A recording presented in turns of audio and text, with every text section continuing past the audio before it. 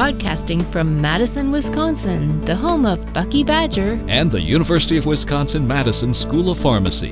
This is the Apothecary Club, a monthly podcast about emerging trends and their impact on pharmaceutical science and drug development. This podcast is a collaboration between UW-Madison School of Pharmacy, Division of Pharmacy Professional Development, and the American Association of Pharmaceutical Scientists. And now, here's your host, author and educator, Dr. Eric Burns. You are listening to the Apothecary Club podcast. Today we're talking with Nick Tatonetti. He's the Herbert Irving Professor of Biomedical Informatics and the Director of Clinical Informatics at the Herbert Irving Comprehensive Cancer Center at Columbia University. Nick, thanks for joining us again today. Thanks again for having me. It's fun to be here. Yeah, well, we loved having you the first go-around, and we kept talking, and we just figured let's make this into an extension of the first conversation regarding generalized big data. Today, I really wanted to dive deeper into the conversation around impacting global health through big data. And some of the questions that keep coming up regarding the use of big data is that it's an open source type model in general. And so that led me to the question of validity and reliability are seemingly, somewhat unspoken concerns for much of the area around big data in that research. Is there a type of data set able to be trusted from a statistical standpoint? Well, that is a fantastic question because we are really struggling with this problem of reliability and replicability of our data analysis, especially from big data sets. The main problem you have when analyzing a very large data set is that it's very easy to get a significant p-value. And you might bring up the question, the astute listener will say, well, you have multiplicity correction, you have to do that in order to control your family-wise error rate. And I would say, of course, very good job, gold star. But even so, you can get very significant p-values, so-called significant p-values, because you're analyzing millions of records. And they might be very inflated from what is really happening. And that is because the statistical model that you're using may not perfectly align with the data that you are analyzing. And when that happens, you can get these kind of misestimates of what the significance is. Now, I had a great question come up in a recent talk, and I think that as data scientists, we need to be very careful about this. And that question really brought this to the forefront of my mind. And somebody stood up and they said, you just showed us results where you analyzed 1 million patient records. That must be right. How could 1 million patient records be wrong? And my response to that, after being stunned and silenced a little bit, because that is not the view that I want the listeners to come away with, these can definitely be wrong. But what we have been training the layperson to do, and what we all as scientists need to do, is to educate them beyond that. But we have been training the layperson to do is to trust N. Because N was always the limiting factor, especially in clinical studies. If a study only has a couple of people in it, perhaps it's not valid. Or if it only represents one small population, perhaps it wouldn't generalize across the country or across the world. And so people would inherently know not to necessarily trust the result because of a very low N. Right. And people have this intuition, this very good but a natural intuition. But now we have a problem because we taught everyone so hard to trust big N that now they don't know not to trust big N. Because now I have 1 million patients and people implicitly trust that. And they need to know that variance and bias is also a significant factor that can cast doubt on the results of an analysis.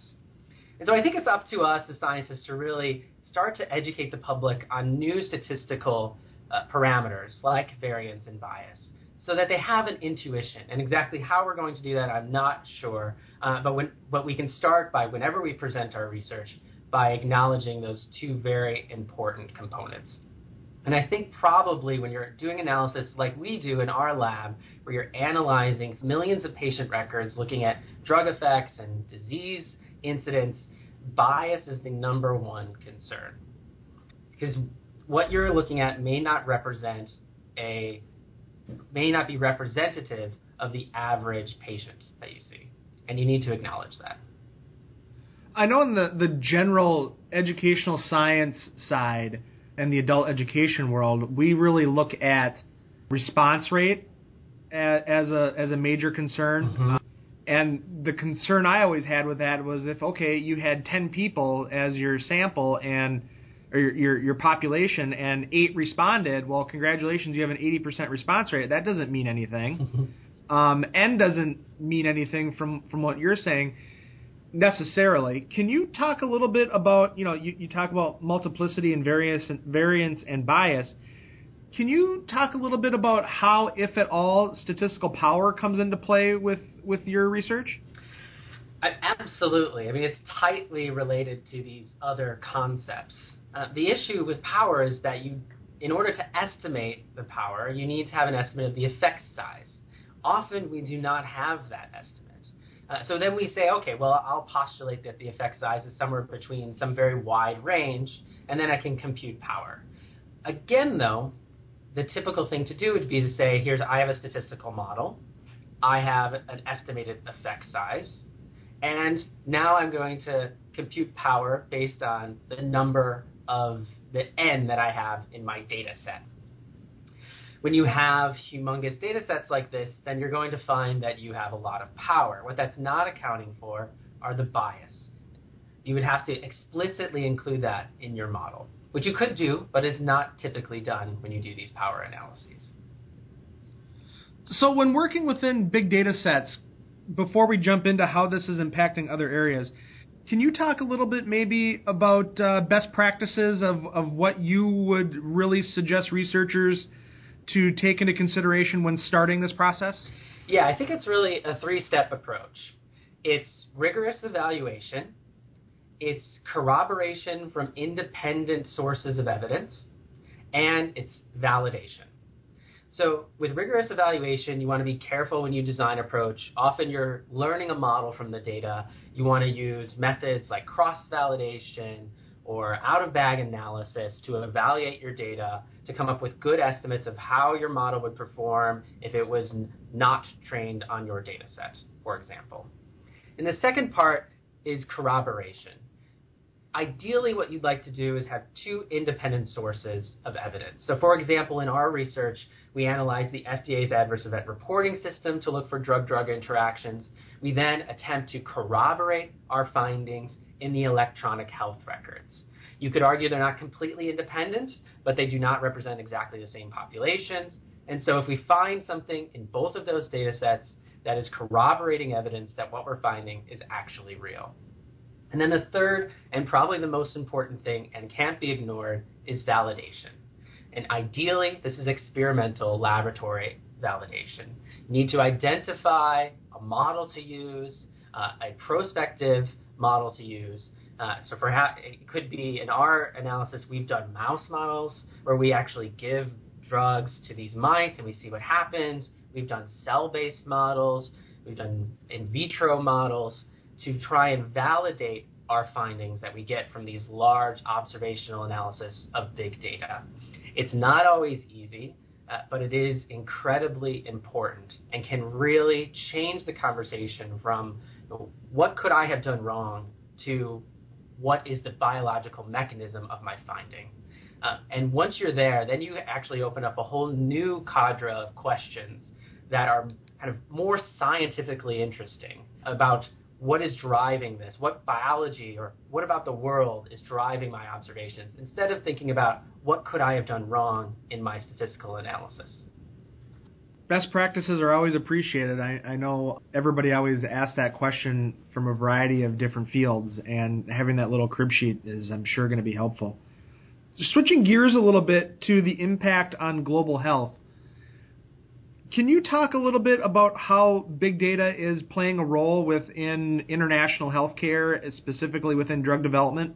I think this is actually the area where big data could have the most impact in terms of healthcare and medicine.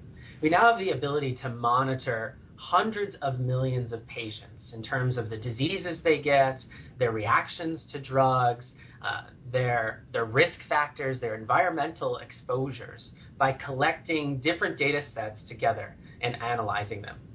So, for example, in the Odyssey collaborations, the Observational Health Data Science and Informatics collaboration, we have over 500 million patients' records, all in the same data format, so that when I run analysis here at Columbia, I can ship it off to my colleagues at Vanderbilt or at Stanford and at University of California, and they can run the exact same analysis there.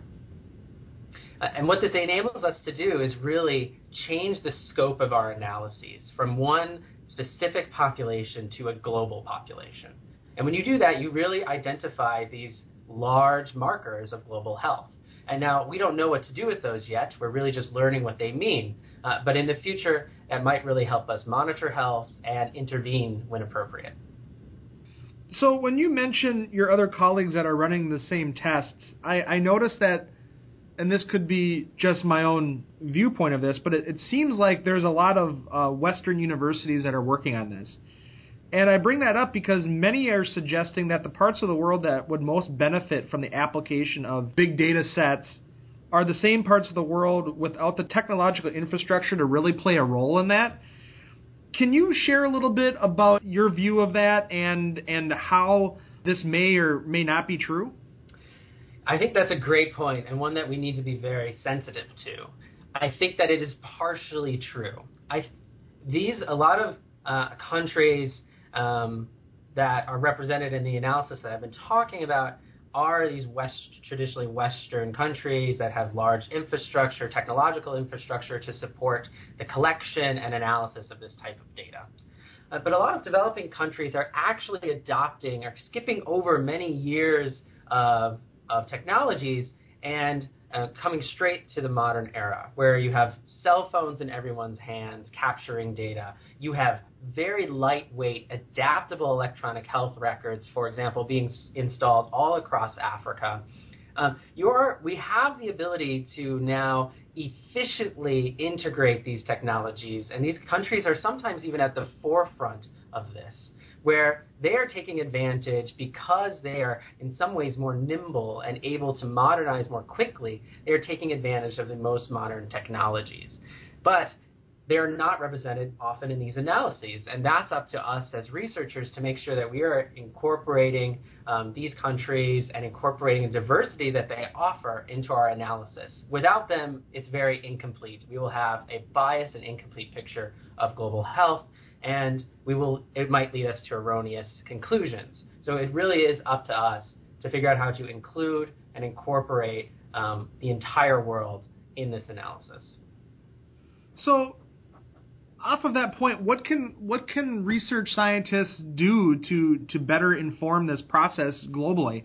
I know I'm at the University of Wisconsin-Madison School of Pharmacy, and we try to have this inclusive viewpoint of global research, but it's difficult when we're entrenched in Western perceptions.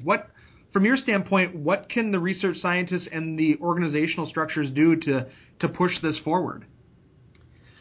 I think we have to recognize that typical approaches may not work. You might think, we'll put an RFA up and we'll put some money up so that we can collaborate. Or, if they wanted to participate, they could. We're not opposed to it. But you have to acknowledge that there are some inherent biases in our societies that may make it hard or may put up barriers for allowing countries to access the information or to integrate themselves.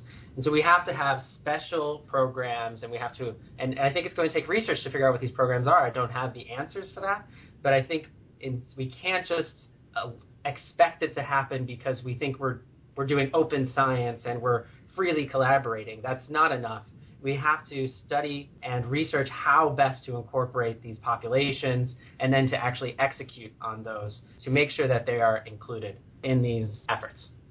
It sounds like there's a real opportunity for real collaboration between laboratory science and adult learning and educational science in understanding how people are really going to be interacting with these tools or interfaces that are maybe more non-traditional in nature. I think that's absolutely true. And it also goes back to our previous conversation about requiring scientists to really have a creative interdisciplinary view on how to get this stuff done rather than just the traditional laboratory research mindset. Mm-hmm.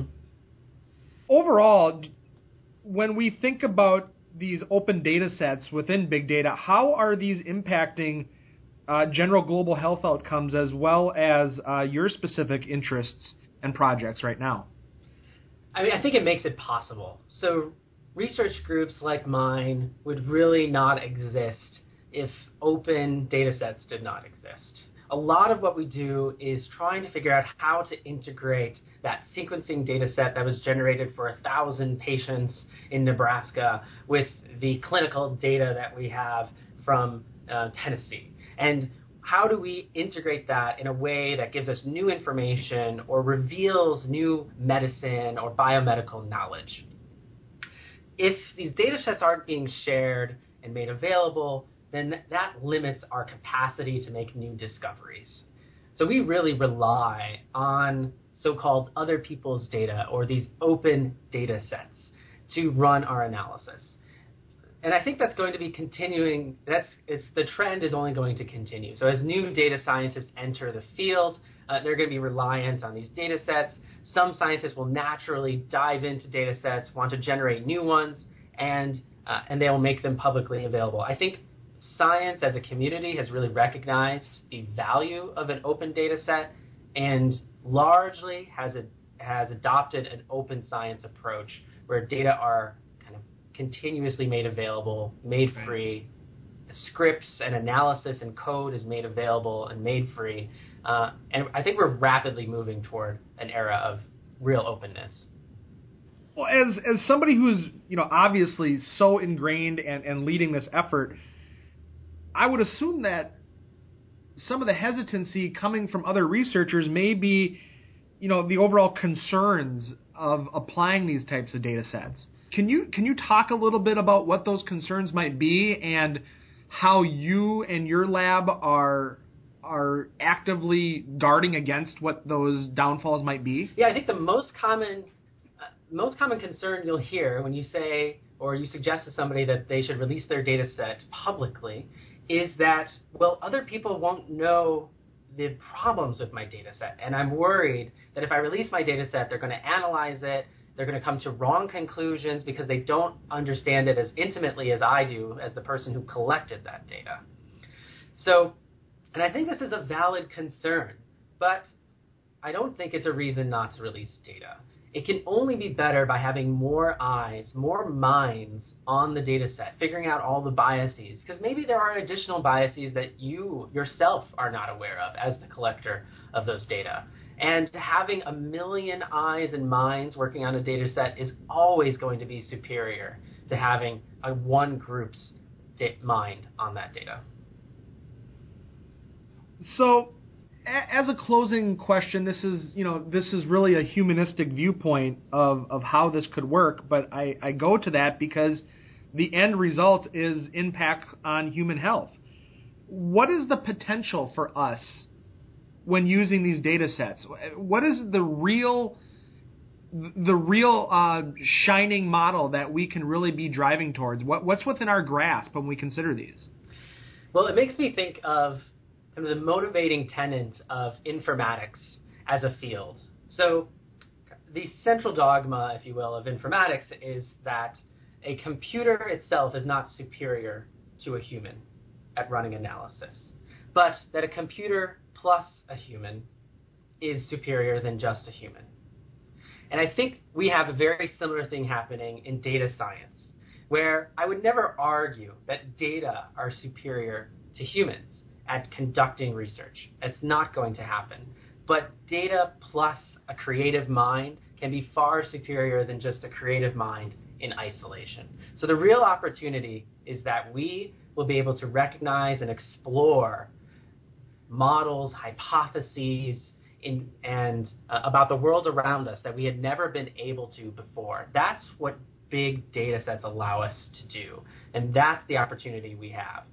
I think we're going to see a rapid advance of discovery because of large data sets, and it really comes from the opportunity to explore new areas of research that simply would not have occurred to us before we had these data. Nick, thank you so much for leading this effort. It has really been an eye-opening experience speaking with you and truly a pleasure. If anybody wanted to connect with you and have a discussion, how best is it to connect? My contact information is available on my lab's website at tatnettylab.org. Nick, thank you so much. We really appreciate it. We hope to have you back again soon. Thank you, Eric. Glad to be here. Thanks for listening to the Apothecary Club with Dr. Eric Burns. If you like what you just heard, we hope you'll pass along our web address, theapothecaryclub.com, to your friends and colleagues. Be sure to check out our archives section on our website for previous podcasts and follow us on social media. This has been a collaboration between UW-Madison School of Pharmacy, Division of Pharmacy Professional Development, and the American Association of Pharmaceutical Scientists. Join us next time for another edition of the Apothecary Club podcast.